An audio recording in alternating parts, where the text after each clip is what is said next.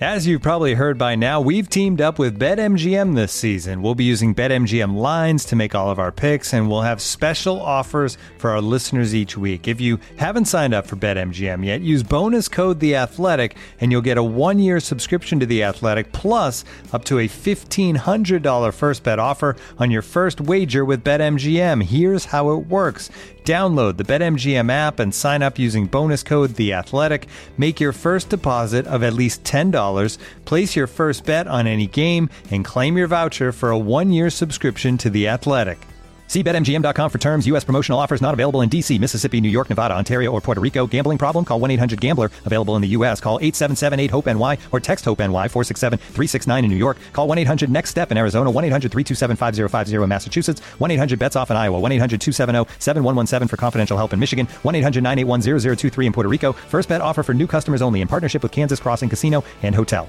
Don't forget, if you haven't signed up for BetMGM yet, use bonus code The Athletic, and you'll get a 1-year subscription to The Athletic, plus up to a $1,500 first bet offer on your first wager.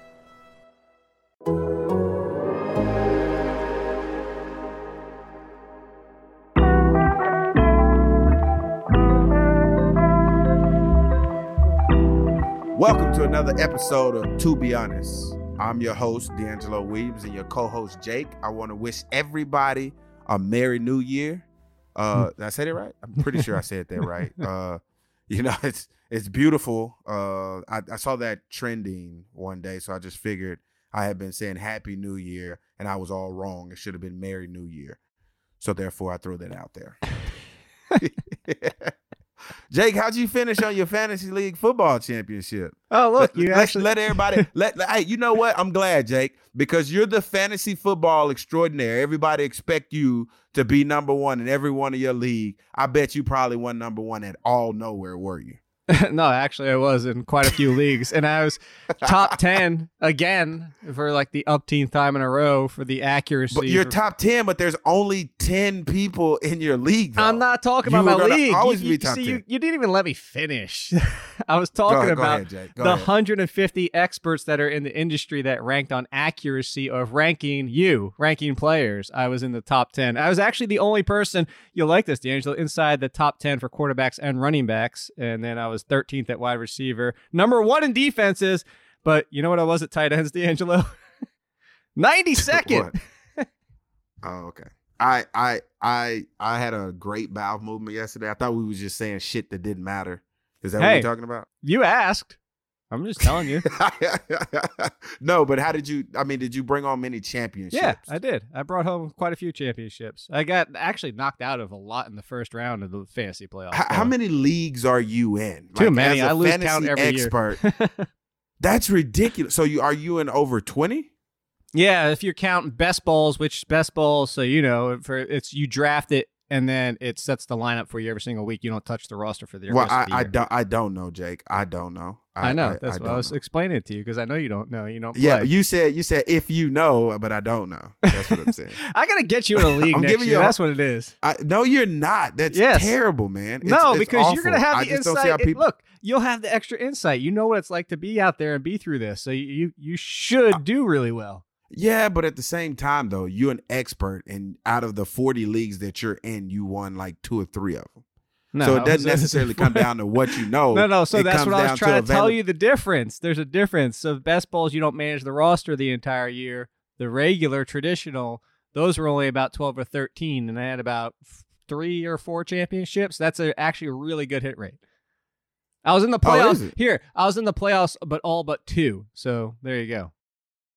Oh, that's a full-time job, just managing these damn football leagues. This is my full-time job. That's what I'm saying. So you're a full-time podcast. Let me make sure I get this right. You're full-time podcast. You're full-time fantasy expert. Yes. Full-time dog owner. Dude, you're Superman. That's who you are. No, I'm not, because I don't have a Lois Lane. Right, that's what I'm getting to. We need to find you your Lois Lane. I'm telling you, man. Thirst Trap Thursdays, they look good on you, man. I'm telling you. All right, let's get back to I can't even. There's no way to transition out of that. There's no transition. Yeah. Well, I'll tell you how my weekend was. No, because I was going to ask you. I saw on Instagram. I want to know how I was watching the updates that you were posting while you were at Memphis for the game. I want to know about that. Okay, so sitting back watching the game, it was amazing. I got to walk through my feelings first because I'm just like, we played at the Motor City Bowl. We played at like the smaller bowls. And then we go to a New Year's Six Bowl. I was shocked because the New Year's Six Bowl was in December. And I'm thinking like New Year's is January 1st. Not quite sure how it fought, like how we plan on the 28th of December if it's a New Year's Six Bowl. I was confused going into that, right? And I'm like, it's the Cotton Bowl. We're playing Pennsylvania State. I will never give them the credit of calling them what they like to call themselves, but Pennsylvania State. We played them.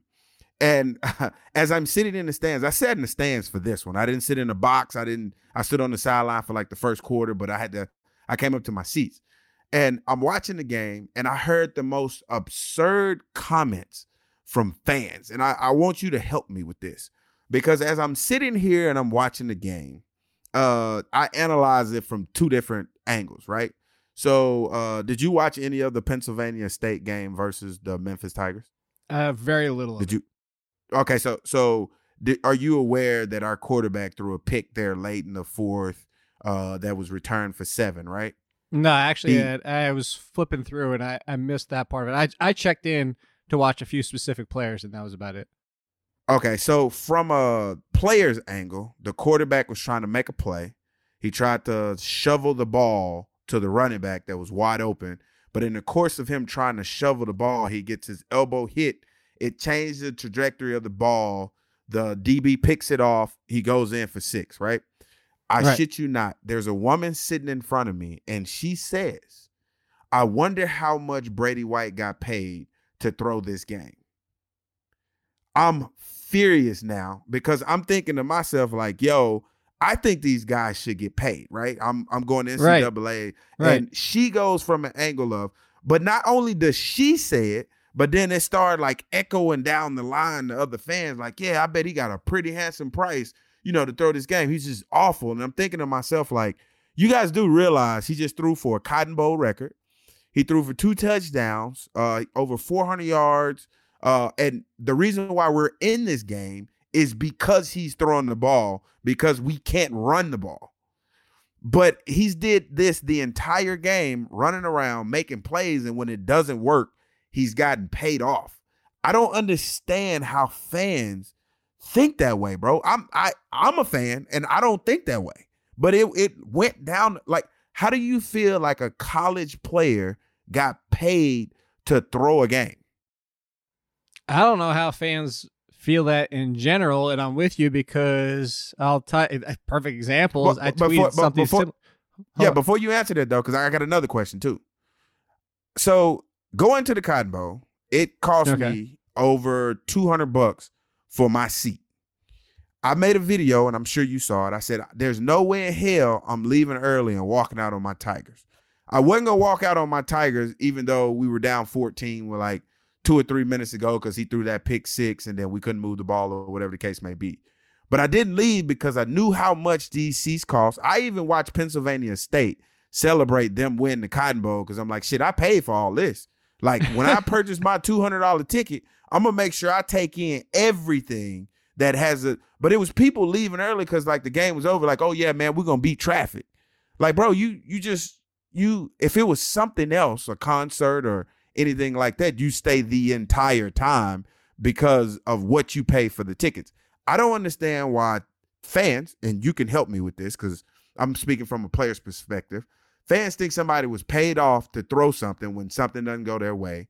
And 2, why fans leave early from a game when they've paid all this money to be there. I've heard fans talk about how high the ticket prices are, but then at the same time, when their team is down or up by a large margin, they get the hell out of there so they can beat traffic. So can you help me with that from a player, from a fan's perspective? Because it absolutely blows my mind. All right, so I'll tackle the second one first, even though I have a relation to the first. But the second one, because I've even left the concert early, even despite the fact that I've paid tickets. Really? Because Yeah, it was. So I was a Blink-182 Green Day concert. It was originally not supposed to be Green Day. They filled in. Long story short, that's another day. But I left because of the traffic, because I saw enough of Blink-182 to get my fill, and versus sitting in traffic for out. Like, Virginia's terrible, so it legitimately would have been an hour and a half, possibly more, of traffic instead of a 20-minute ride home at the most. So that's why I cut out like 2 songs early before the end. I didn't see the grand finale, but I cut out so I could understand it. But for your experience, no. Like, when I went to Notre Dame, from my experience, we didn't leave early, despite the fact, like, whether they were going to be up by 5 scores. Like, Brent, my buddy, and I both said, like, we don't care if they're up by 5 scores or down by 5 scores. We're staying till the end. This is a one-time experience. Going to a Cotton Bowl, I don't understand that. I'm with you. I could understand season tickets and be like, man, our team, like, if you had season tickets to the Giants this year and didn't even want to go to one of the games, or they're winning by a ton, which rarely happened, or if they're losing, I could understand that. I don't understand. I'm with you. I don't understand the one-time experience cutting out. I don't understand, why would you go to a bowl game, a playoff game, even the playoff game, like, if they're already out of it and there's nothing left to play for, it's a playoff game. Like, you paid all this money. Why not stay? Yes. So I don't get that, but I understand the feeling. Like, there's some of those people that go to playoff games might be season ticket holders. So I understand the feeling. I can understand that. The other side of it, the player being played to throw the game, I've never understood that, because it's like, this goes back to like boxing, when boxing was corrupt, and people are like, oh, he got thrown, paid to throw to fight, and because they're talking billions of dollars industry and millions of dollars of these guys boxing, this isn't the same thing. This is, like you said, they're not even being paid, and they're not being paid in the first place anyway. Nobody's paying college players to throw games and throw their potential career getting to the NFL. Like, yeah, I'll take $10,000 and potentially not play in the NFL because I threw a game. But I've said that because I'm with you. And during the Texans game, I don't know if you saw it, but Derrick Henry had the rushing title in his sights, but he needed like another 40 or 50 yards late in the game. And he ran off a big play and got the rushing title on that big play. And as a joke, knowing exactly what you're talking about, 100% tongue-in-cheek, I was like, I wonder if some of the Texans players had money on Derrick Henry winning the rushing title. Saying what you're saying, like, these players gave up the play on purpose. But it was 100% tongue-in-cheek, but there's a lot of people out there, D'Angelo, who do think that. Like you just said, or the fans that you said. I'm surprised you didn't say something or do something to these people. Well, here's the thing, though. When she said it, I looked at my wife and I was like, yo, this chick is crazy. But then after she said it, other people was like, yeah, I bet he got a handsome reward for that. Like, he's been playing awful the entire, and I'm thinking to myself, like, dude, this guy is balling right now. Like, literally, he's the only one on our team. Like, he put one in the bucket, and I'm like, hell yeah, great play. And she was like, about time. And I'm like, at this point, I get it. You don't like him. But if you're a fan of the team, if you are a fan of a team, especially college, like when it goes to like amateur ball, I can say, like, I'll say to myself when our team is doing bad or somebody make a boneheaded play, I'll say in my mind, like, damn, that was dumb. Like, I probably wouldn't have did that. You could have did this or this or this, right? Right. But I don't ever just like express myself on the internet or express myself, to other fans and try to get them. Like, by the end of the game, it was a mob mentality going on. Like, everybody in our section was like cheering for Brady to do bad.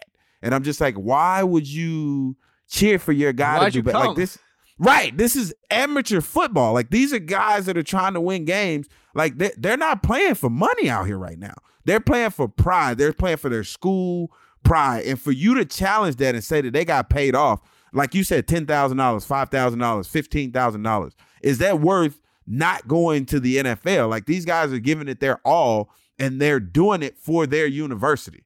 And it bothers me when kids or fans or older people think that they're playing their asses off for us. We paid our money to come see them, for them to entertain us. It's not like they're getting paid to do this. They're getting an education, true enough, but so are other students that are not on the gridiron. They're getting an education as well. They're just paying for it financially with greenbacks versus with their skill set that they have. So it's interesting how, you have those people that say that, like, that just don't like people. Like, you can don't like people in the NFL because they get paid to do that. This is just my opinion. You can not like people because they get paid the big bucks to handle that. But as it relates to college, man, back the hell off these college kids. Man, none of them, they're all fighting for their lives in terms of trying to get to the NFL. Only 1% of them are going to make it. And there's over 150 colleges. So there's a lot to choose from as it relates to going to the National Football League. I just thought it was crazy, and it just kind of reverberated all the way down. This is how I feel about the Cotton Bowl. I was super excited because I'd never been to a New Year's Six bowl game ever in my career or just as a fan. So being there, the experience was great. Felt shitty that we lost. Still salty about the fact that we lost. I'm happy that we got there, but I'm not satisfied because we didn't finish or close the deal. I understand that we got rid of we didn't get rid of our head coach. Our head coach left. We had an OC DC issue there. I think they left as well. He took some more coaches. So it's not saying I'm not putting out any excuses. I just knew that we was playing behind the 8 ball and all our balls were still on the table. Yeah, hey, that's a good summary of it, and I'm glad you at least got to enjoy being there. The outcome you wanted. I did. I was pissed off at the wife because she was running late, and I'm like, come on, honey, like you really got to do better than this. Because if the shoe was on the other foot, we would have been there already. And she was like, oh, I can't find the tickets. I can't. It just seemed like everything, and we got there right at kickoff. And, I want to see everything. I want to see how we warm up because I feel like I can see us warm up and see the other team warm up and know who's going to win this game just based off warm-ups. Because you're just like, damn, as a player, you know who's focused and who's like, damn, I got to be here, but I really don't want to be here. I'd rather be at another bowl game or I could be at home. You could tell by the way people warm up. I missed all that. And speaking like that, I was surprised for some of those teams like the Oklahoma players. That's what I was trying to think of, getting blown out as bad as they were in the second half to come out and actually like give any effort. I give those kids a lot of credit, but I want to ask you, because you're bringing up like, fans saying stuff, and as you said, you like going on social media or even saying it while they're at the game. I think that's perfect because I'm really curious to know your opinion and feelings on when coaches do it. Because here's like that you were the first person. It wasn't the Adam Gase one as much. So there's two. There was Bruce Arians and Adam Gase. So Adam Gase was these are the after the season interviews that the coaches always go through. Adam Gase was asked about Le'Veon Bell's improvements for next year, and he kept saying, "Oh, you have to talk to Joe about that. You know, talk about it tomorrow. Yeah, blah blah blah." Kept passing as in like pushing off again, as in he doesn't want to talk about it. He didn't want Le'Veon Bell. He didn't want this. He didn't want that, and just being his normal dick self. I mean, honestly, this is no other way. But he's consistent, though. He is consistent. So that's kind of like he's kind of calling him out, but not really to the level that Bruce Arians did. Like, Bruce Arians threw shade, D'Angelo. Like, he straight up, if this was Twitter, he subtweeted Jameis Winston. If this was, like I said, throw shade at. So Bruce Arians, when asked about next year in the quarterback situation, he said this about Jameis Winston. Didn't say his name, but he said, with another quarterback, oh yeah, if we can win with this one, we can definitely win with another one too. I mean, D'Angelo, he essentially said, with Jameis Winston at quarterback, and you saw how he played, if we can win with him, we can do it with anybody. You tell me where the lie. Show me the lie. Show me the lie. I'm not saying he's lying, but if you're Jameis's teammate, or if Bruce Arians said that about you, D'Angelo, like what's going through your mind? I mean, how pissed off are you? So I actually had a situation like this happen to me when I was in college. Tommy West was our head coach, and I had jacked up MCL. I banged up my MCL. I think it was the Cincinnati game, and we was 2 games removed. Maybe it was a knee. I'm pretty sure it was a knee. We were going in, and I was just on the cusp of making the Tennessee game. And I didn't play the Tennessee game, and reporters asked how close I was. He was like, yeah, he was a little nicked up. He could have went, or he wanted to go, but I pulled him back. He said something to the effect of he just wasn't ready. He just wasn't tough enough or something like that. And it got back to me, and I was like, damn. So I went in, and I was like, hey, coach, what the hell? And it wasn't like when I read it like, oh, he was just talking just in general. But when it got back to me, like my friends and my boys and people on the team was like, damn, man, coach really called you out. And like, then I started seeing it from their point of view. I'm like, damn, that's rough. So I go in and I'm like, Coach, is there something you want to say to me? And he was like, nah, it wasn't anything like that. This is what I meant by what I said. And I was like, well, if you could say that to me, you might want to say that in the media because like you making me look real bad out here. And he was like, no, that's not. People are going to change how they want to see things the way that they want to see things. Like if there's drama there, then they're going to make it drama there. There's nothing there, D'Angelo. I promise you, I assure you. And I was like, okay, fine. So, we move on until this day. My friends still mess with me about that. So leading me up to the Adam Gase comment. So Adam said, you got to talk to Joe. Well, first of all, we know, and I'm pretty sure Le'Veon know that the only one that's fighting for their job on that team is Adam Gase. He don't know if he going to be there, if he not going to be there. That's one. Two, everybody know on the outside of the New York locker room that Le'Veon Bell running style is different from anybody's running style in the National Football League, and that there's a learning curve that comes with that running style.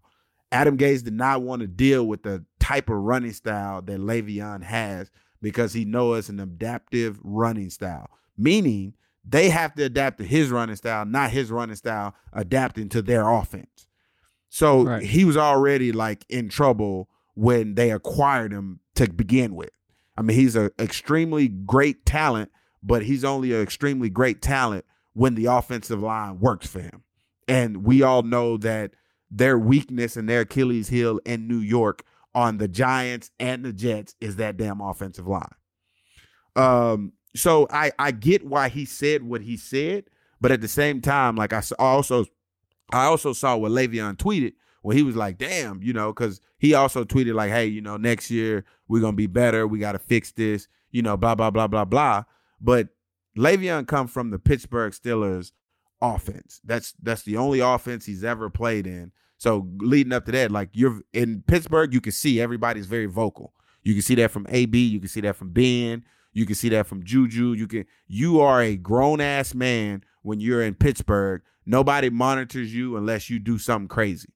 So with that being said, when Adam Gase said what he said, I was like, oh, this is going to be the Pandora's box, or it's going to be like Le'Veon just kind of brushes it off. And at this point in time, I don't know if the damage has been done yet because we don't know if Adam's going to be there. Do you know if he's going to be there or not? Did they commit to him? Eric, for all signs point to it that he's going to be back for another year. Oh, you said that like relentless, like you didn't really want to say that. The one that I despise Adam Gase. Yeah, I think the fan base does too. Nobody likes him but the people that hired him. Do you see this differently than Bruce Arians with what he said about Jameis? 100%.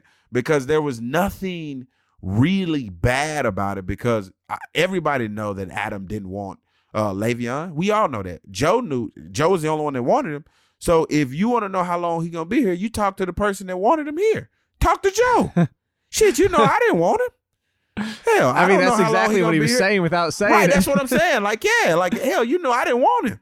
So because I didn't want him, I don't know how long he's going to be here. I didn't make that decision to bring him here. I obviously can't make that decision to send him somewhere else because the trade rumors was real because I wanted to get rid of his ass. Joe told me, no, we're not getting rid of him. So if you want to ask me questions about a guy I didn't want, talk to the guy who wanted him. Talk to Joe ass. Joe, get your ass down here and answer these questions. That's what he should have said. But Bruce Arians, he's an absolute savage. He wasn't wrong in what he said in terms of us winning with a 30-for-30 guy. But at the same time, like, if I'm Jameis Winston, I'm just like, damn, bro, that's rough.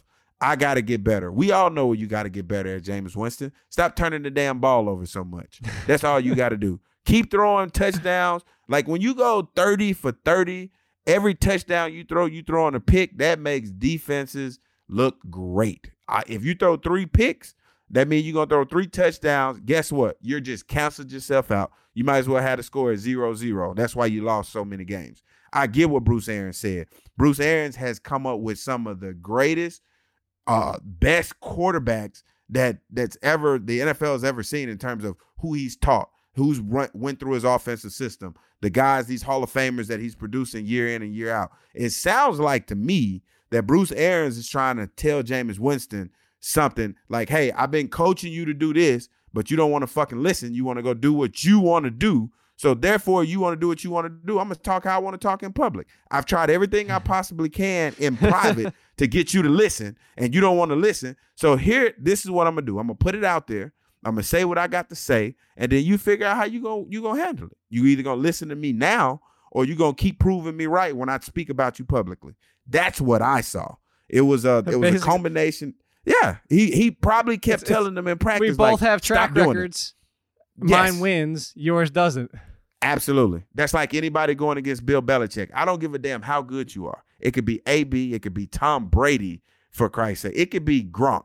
Whenever Bill Belichick talks, everybody listen because of his success when it comes to 10-plus win seasons. Like, there's nothing that he can do wrong as it relates to football. And that's the same way Bruce Arians I think it's because it's the only time he's actually saying words. Yeah, true. That could be true. But if you look at what Bruce Arians said and how he said it as if, like, look, I've been telling you in private for so long. That's not working. So I got to resort to my last thing and saying what I got to say out in public. And I said what I said. And not only did he say that too, we all know that it's Jameis Winston contract year. So with it being his contract year, we can say what we got to say and say, oh, he's just subpar. So now we ain't got to pay him $150 million to figure out if he's the right fit or not. So now I can lowball you. Yeah, I can throw a little shade, and maybe I can get you for a little bit cheaper because people listen to what I got to say about my quarterback because I'm with you every day. So I got to it's motivation possibly. Hey, look, they're going to franchise you. You got one more chance. Yeah, right. So with that being said, Jameis Winston can either make him right or he can make him wrong. But at the end of the day, the Tampa Bay Buccaneers win because, look, I told you so. And if I'm wrong, that means we win in football games. All right, so they can't win this week because they're not in the playoffs. So it's playoff time, D'Angelo. Let's talk some playoffs, and let's talk about our picks. How about that? Does that sound good? That sounds a lot better. A lot easier. So our teams, our picks for the beginning of the year, well, most of them are there. Your Jaguars aren't. Yeah, my Jaguars. You have to bring that back up. But let's talk about the teams that are there. The NFC teams. Can we talk about our surprise team? Can we talk about our surprise team? Who's your surprise team? First of all, it should be everybody's surprise team. Nobody, when the season started, expected Baltimore to be a number 1 seed. I'm glad you quantified that with number 1 seed because I thought you were going to say. Hold on, I thought you were going to say playoffs. I was like, no, you better not. No, you remember we had that conversation, right? Nobody expected Baltimore to come out and be this competitive. I didn't expect that. D'Angelo, am I the biggest fan of Lamar Jackson? That team that you know personally? Huge fan of Lamar Jackson. Yes, 100%. and I'm pretty sure you got a Lamar Jackson jersey. You got one. I might have to. You just don't want to admit it because you're a Giants fan. I totally understand that, but nobody expected them to be a number 1 seed. It's the same thing with my 49ers. Nobody expected them to be where they are. Like, we expected playoffs, but we thinking, at the very least, wild card, right? And at the most, maybe, a 4 or 5 seed. Right. Like, nobody expected number 1 seeds. No, so I want to make sure we point that out. I did not expect them. Yeah. I never expected that. I also never expected Buffalo to be where they are right now. I didn't think they were going to sniff the playoffs at all, let alone having the defense that they had and winning what they've won up until this point. They almost had the division. So let's start there. I actually think they win in Houston. Yeah. That's the hardest. Hold on. Can I interpret that real quick? That sounded to me like you were about to be like, "Oh, I'm 100% win." Oh, I can't. No, maybe I'm not. So this is my thought process. They have the defense to shut down the Texans' offense. Again, you don't know what offense you're gonna get out of the Texans. You don't know if you're gonna get that Deshaun Watson that's ready to run, use his legs, and mix it up on you a little bit. Or, hey, I'm just going to be a pocket passer because y'all sending them bullets. You don't know which one of those you're going to get out of that. But at the same time, Buffalo does not have the offense, in my opinion, to move it up and down the field on Houston's defense. And that's why I was like, oh, yeah, because When you think of Buffalo, you think of their defense first. You're like, oh, hell yeah. Damn, Josh Allen. I just don't think they got enough to go in and pull it off against Houston. I like Houston by 2. Ooh, I actually think Josh Allen proved enough for me that he's going to do it one way or another. All right, so here's the big one. You tell me how. How? How? How the hell? Yeah, how the hell you think Josh Allen got enough to pull it off? You tell me. Because he can do it with his legs. Not quite to Lamar Jackson's level, but he can do it with his legs. If you don't stop that, when you talk about Buffalo and Josh Allen and their offense, hold on. I understand you say that, but I understand what you're saying right now. But when you think mobile quarterbacks running the ball, using their legs to create plays, you are not thinking Josh Allen, because I'm talking about on the terms of like Deshaun Watson, Lamar Jackson. We're talking about using legs, design leg plays. You don't get that from Josh Allen. You don't get that. You know what? I don't know. I'm so glad you brought that up, because you know who has more rushing yards and more rushing touchdowns than Deshaun Watson? Josh Allen? Yes. Yeah, but who has more than Lamar Jackson? None of them. Nobody, but he's on a stratosphere of his own. But that's what I'm saying, though. There's no design run plays in there for Josh Allen. He run like he does a normal traditional quarterback scramble and pick up yards. Yeah. I can't imagine that, because it's not in their offense. So it's a coaching problem. That's what you're saying? So their coach is not they're not getting the most out of him that they can? Sure. Yeah, but is he a runner, though? He's got 34 He's not a runner, though. He's not a running quarterback. 34 fewer yards and 5 more touchdowns than Kyler Murray. I'm just saying. That's how he's good. You asked me. I'm telling you how they're going to pull it off. Okay. We'll both be watching. We will both be watching, but I like Houston by 2. I'm assuming we're both going to be watching all these games. And we will. This one, do you think Tannehill can go into New England and pull off the upset? Hell no. That's nothing. That's definitely not going to happen. And the reason why, it's not Tannehill's offense. You know who offense it is, and they do a really good job in New England of making you a one-dimensional team. If you really good at throwing the ball, they're going to force you beating them running the ball. If you're really good at running the ball, they're going to force you to beat them throwing the ball. And that's it. I don't think Tannehill is talented enough to beat a New England defense if they say, you know what, we are not going to allow this man-child to beat us with y'all running the ball. We're going to stack the box. I think they're too strong on defense at the cornerback spot to shut down receivers, and I don't think Tannehill is talented enough to put the ball where he want to put the ball. I think that's what it boils down to. So what it comes down to, I'm glad you brought it up. My biggest thing is, first of all, I don't think anybody goes to New England and wins a playoff game unless you're the greats of the greats. And I think the Baltimore could do it, but they don't have to worry about that. But it's the Stephon Gilmore shutting down A.J. Brown and then what's left at this point. So, but here's the thing, though. I honestly think Buffalo can go up to New England and beat them. I think they could. Yeah, they could. I wouldn't put money on it. No. We're not putting any money on it. It's going to have to be the Derrick Henry show. So that's what. Yeah, and that's the thing, though. I think that they can stop. As bad as New England has been against the run, if that's all we have to do to beat you, I'm putting 9 guys in the box. I'm manning up on the outside, and I'm going to say, Tannehill, beat me, because you don't have the receivers skill-wise and talent-wise to keep doing it, play in and play out. No, Corey Davis and Jonnu Smith are not going to overcome the Patriots defense. That's what I'm saying. Yeah. All right, so I'm putting 8-9 in the box, and I'm gonna force you to beat me throwing the ball. Here's my lock of the lock. The slimmest of chances that I can see the Titans win. I think there's even less that the Vikings go into New Orleans and win. I think the Saints walk away with this one. Oh, bro, it's finna be so bad. They finna put up so many points in New Orleans. When I saw the matchup, I'm just like, damn.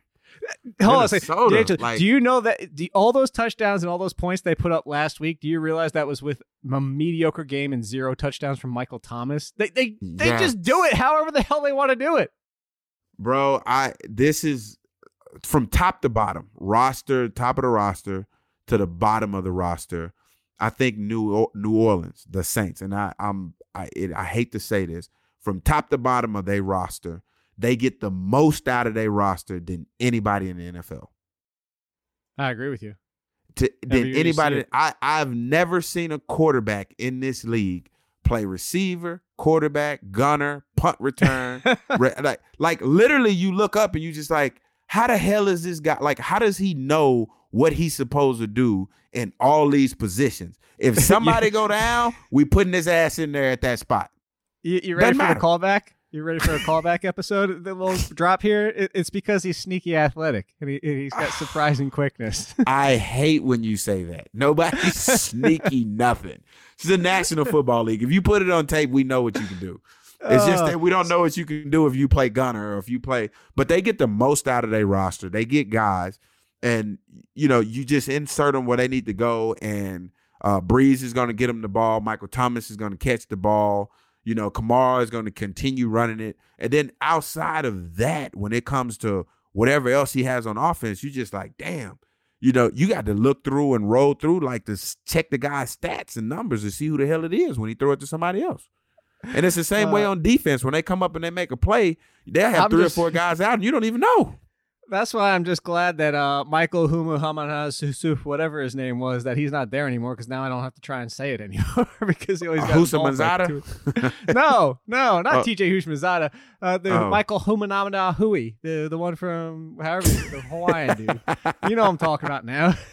I do know who you're talking about, but I love the fact that you keep trying to say his name and you butchering it even worse every time. Because nobody can say his name. All right, so here's a simple name I can get, and I want to add sidebar before we get to the fourth game. So There was talk, and everybody started going crazy because Antonio Brown was getting worked out by the Saints. And I'm like, oh my God, could you imagine Drew Brees with Michael Thomas and Antonio Brown on top of what this team already is? It would be ungodly. But nothing's happened. There's a lot of talk because they got to talk to the NFL front office whether or not he would even be on the exempt list or allowed to play. So I know you want to talk about this, and I'm going to let you ask the question that you wanted to ask because this is more about coming from you than it is for me with Antonio Brown. So with the AB thing, I totally get it. I understand. I was going down my timeline, and when AB got the opportunities, there was a lot of people talking about Cap, like Cap not getting the opportunities that AB's gotten, and AB's been in way more trouble than Cap. It boils down to this. And this is, again, my opinion. Whenever your off-the-field issues trump your production on the field, then you're no longer an asset. You're a liability. And I think at this point, it matters what AB does, but what he's done so far does not trump his on-the-field production because he produces every time he's on the field. He hadn't been out for a very long time. He's on the exempt list. All of his charges are still pending. So as soon as those go away, he's going to get signed by a team. It's just that you're off the field. And I agree, Cap situation as it relates to off the field never shouldn't have been an off the field issue.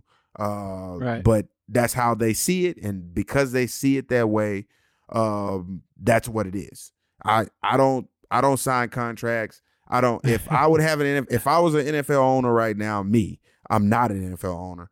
Cap would be on my team because I would try to win, especially if I'm the Miami Dolphins. I at least bring the guy in, let him get 2 or 3 snaps. Hell, you can't get any worse.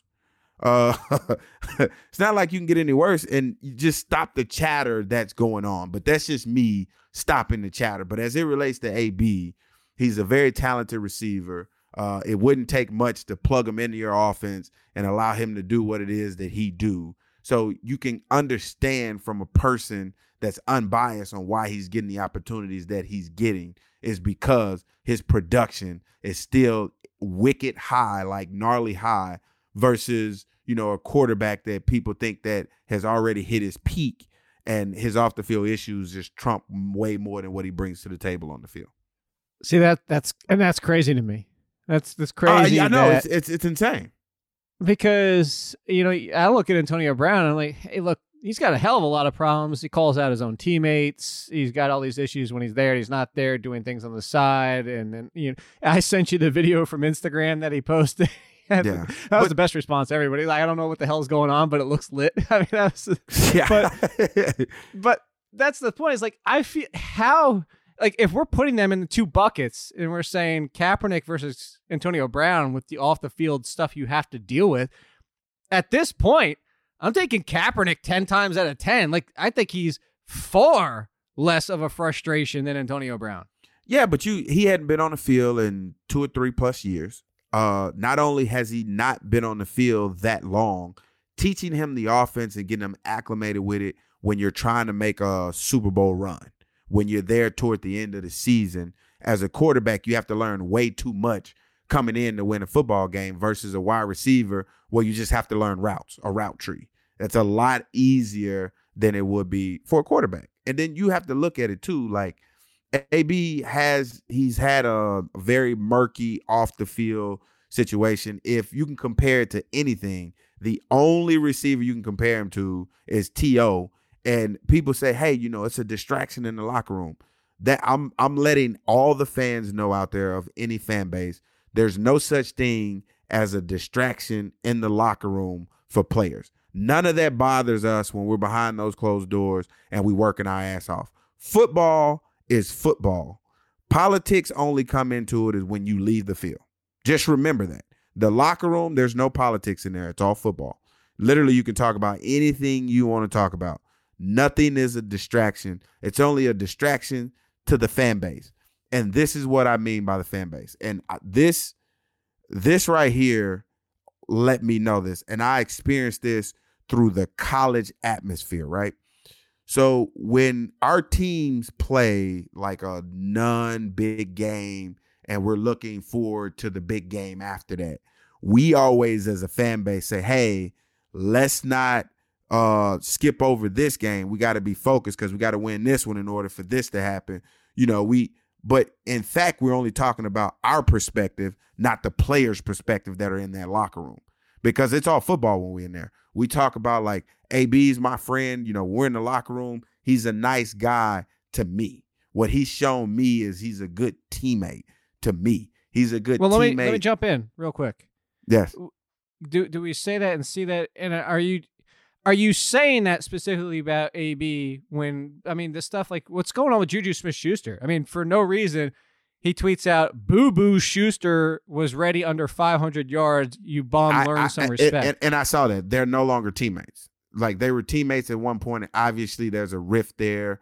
There's obviously more than a rift there. There's a lot. I don't know what those guys exchange. I don't know if they've even friends or if they're obviously at each other's neck, like secretly, but he's not in that locker room anymore. I said as a teammate, not old teammate or a future teammate. When I'm in that locker room and we're playing together, we're going to hash out whatever issues that we have, whether we want to or not, because there's other guys on the team, especially me. Like if I knew somebody was beefing over a girl or over some stuff that happened in college or peer, I'm going to bring it to the table. Like, yo, what y'all, I heard y'all had some beef, y'all had this or that. Like y'all work that shit out. Cause if y'all don't work it out right now, we got to answer questions about this later.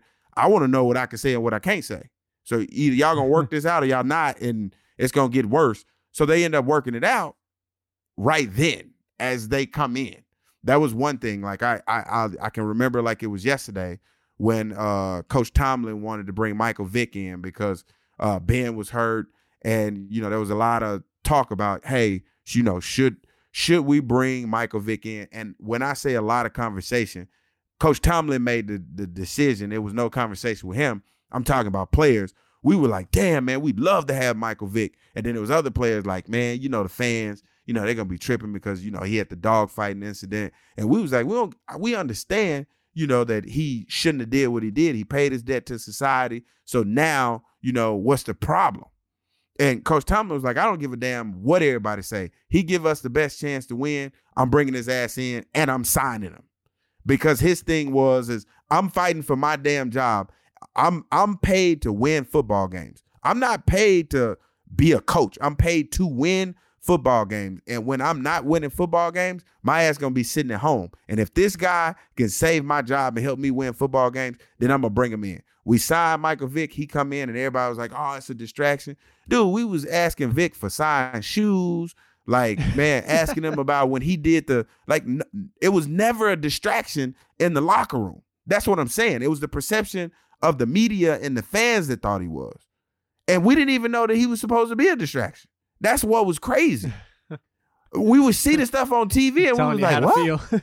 Right, yeah. We would see it on TV and like, Vic gave everybody his number. It didn't matter. Like, we would call him like, yo, Vic, what the hell? Did you, like, nah, bro, I don't know what's going on. Like, that's crazy. I'd never heard anything about that. And, like, Coach Tomlin would get everything first. So then it got to where, like, Coach would prep us, not necessarily prep us, kind of let us know what's going on in the media so we'll know we wouldn't get blindsided when we walked off the field. Like, hey, this is what they saying about Vic today, or, this is what's circulating right here. Because whenever you bring in a player like those high-profile players that may have some baggage that come with them, they always try to pull up deeper baggage in their background later on. But Coach Tomlin thing is I don't give a damn what they say. I did my due diligence. He's paid his debt to society. He can still play football. He's going to help us win football games. And he did just that when we got there. Ask the San Diego Chargers. Look, that's how we feel in fantasy. We're gonna use you guys as you're gonna help us win games. That's how it is. All right, so but we're gonna complain along the way, though. Oh well, not we. Don't throw the we in that one. Some of those crazy people will. All right. So last game, Seahawks at Eagles. I gotta think, just because you talk about Tomlin, you know how I feel about that, and I've said this before on the show, is Tomlin and now also Doug Peterson are two of the best coaches in 2019 for what they've had to go through and having their teams in contention. The Eagles got in. They wouldn't have in the AFC, but the Steelers might have been able to get in if they were in the NFC East. So is there any chance the Eagles win? Because I feel like the Seahawks just roll over top of them. I'm gonna tell you right now, man. You can outcoach other coaches, but you can't outcoach coach talent, and that's what they have in Seattle, man. All their games are close, but then maybe Seattle's distracted because fans think that's a real thing. Maybe the Seattle players are distracted and they overlooking this playoff game with the Philadelphia Eagles because they are so bad in the NFC East. Well, the fact of the matter is no, Seattle's going to come out and they're going to kick their ass because they feel like they should be the number one seed and should have finished off the 49ers, but they feel like the refs screwed them. So this is going to be the perfect get-back game. Beast Mode is going to probably go for over 100 yards because the fans absolutely love him. So now we got to feed him so we can keep the fans happy. It's going to be a great game all around for Seattle. But at the same time, though, Philly's not going to lay it down either. You're going to get the best of Philly. No. But I just don't think the best of Philly is better or close to the best of the Seattle Seahawks. So I don't even think I don't think the best of Philly at this point, just because of what's left. And I say that what's left, it's ridiculous what they've had to deal with. I don't even think it's like everybody's dealing with the Seahawks. same thing. Everybody's dealing with the same shit. So I don't believe in Carson Wentz enough to I don't believe in Carson Wentz at all. Carson Wentz. You're absolutely right. I do 100% dislike him a lot. Look at what he's done with. He's a great guy. He's a great guy. I'm gonna tell you how much I like Carson. 300. Hold on. He's putting up 300 yards with his top two weapons being tight ends. His best wide receiver being an AAF transition player. Like, he's got dudes. You know who he sounds like? He sounds like Dak Prescott is who he sounds like. Everything you just said, you can apply that to Dak Prescott. No, he sounds like Tom Brady when Tom Brady was winning the Super Bowls. Dak Prescott throws for over 400 or 500 yards a game. Had they won games in Dallas, he'd have been up for the MVP this year. But because they didn't, nobody said anything about that. So you're saying the same thing about Carson Wentz. You're saying this to make it fit your narrative is what you're doing. No. Because Zuri just put in the note that I was about to bring up is the fact he's the first quarterback in NFL history to throw for 4,000 yards and not have a 500-yard receiver. If he was on the Cowboys would have been 11-5, and he would have thrown for 5,000 yards. But that's the thing. He is with the Cowboys. They're all in the NFC damn East. They're all terrible. That's the whole point that I'm making. His secondary is also terrible. But you know who can help him? The damn coaching staff, the GM, and the damn team can help him. Yeah, get him so some therefore, players. You can't help who you work with. So with that being said, they will not be. You can out-coach other coaches, but you can't out-coach coach talent. Therefore, they didn't want to bring in the talent. They kept Carson Wentz there. Now they gotta lean on their coaching. Whereas Seattle, they got talent and they can coach. Their defense versus Philadelphia's offense, I'm taking Seattle's defense. I'm taking Seattle's offense against Philly's defense. The only thing Philly can beat them in right now is special teams. And I'm so glad you didn't transition off of it because I want to stick with that because you said coaching like 7 times in there. And that's a great. I want to ask you this question. This is. I'm not trying to catch you. Like, I agree with you. Seattle wins. We've already gone down that road. Carson wins. It has nothing to do with any of that. My question to you, sitting back, D'Angelo, watching this game, especially as a running back, this is the Seahawks team that was in the Super Bowl that was like, why didn't they run the ball? They threw it, got intercepted. Everybody knows how that turned out. So this past week, they also don't run the ball. They get tackled at the 1. But that's not the problem. I want to ask you, sitting back, explain to me, because I can't tell you how it is because I've never been in a huddle. I never have what's going on. So Seattle gets all the way down to the 1-yard line. Yes. They have a stoppage on the clock, and yet they still have a delay of game that pushes them back those 5 yards, which means they probably could have run the ball and still got another play. They probably still could have got the touchdown.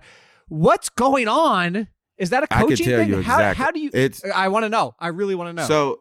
So my honest opinion, I honestly believe that Pete Carroll cannot handle. He does not want to see Marshawn Lynch the MVP or the focus of their offense because there's nothing to gain there. As I am Pete Carroll, there's nothing to gain there. We all know that beast mode is beast mode. There's no Seattle Seahawks. There's no Pete Carroll. There's no Russell Wilson. There's no Lockett. That it's beast mode.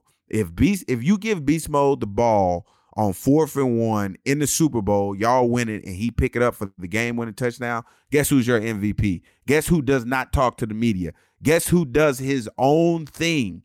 We cannot handle that as a Seattle Seahawks team, Marshawn being the face of our franchise.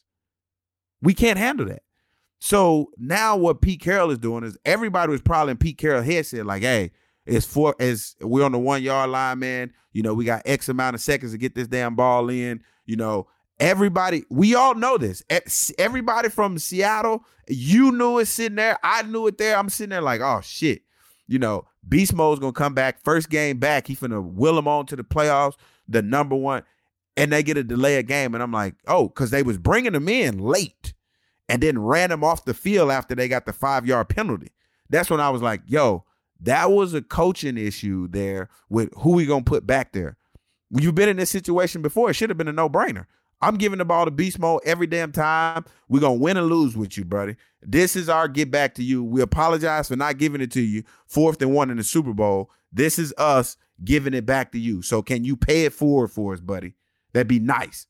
It'd be nice for everything to go through Seattle. You pay it forward for us.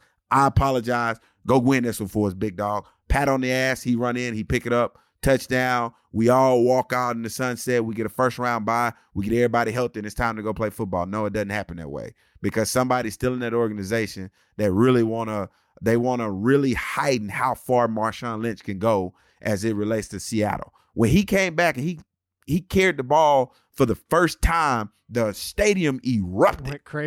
Went crazy. So I ask you now, as we sit here and we watch the Seattle Seahawks, who is the fan favorite on that team? Oh, it's Marshawn Lynch. Oh, by far. Not even no question. Yeah. But it took us now to understand that, though. But before, he was just another player. Even though how dynamic he was, Russell Wilson. Dude, this is, as it relates to, like, popularity, it is Marshawn Lynch. And I think that there's a coach in there, and I'm putting it on Pete Carroll because he's the head coach. He is the one that don't want to see Marshawn Lynch live up to the hype or be the face of his team because of how he go about everyday life. He's just about that action, boss. If you hear my voice here, that means we've reached the end of our ride. But there's good news. You can listen to more of the show and get 40% off by subscribing to The Athletic at theathletic.com/tobehonest. That's theathletic.com/tobehonest. You'll be able to hear the full show and D'Angelo's most honest takes of the episode. Okay, now you know. Tune in next week, and we'll talk soon.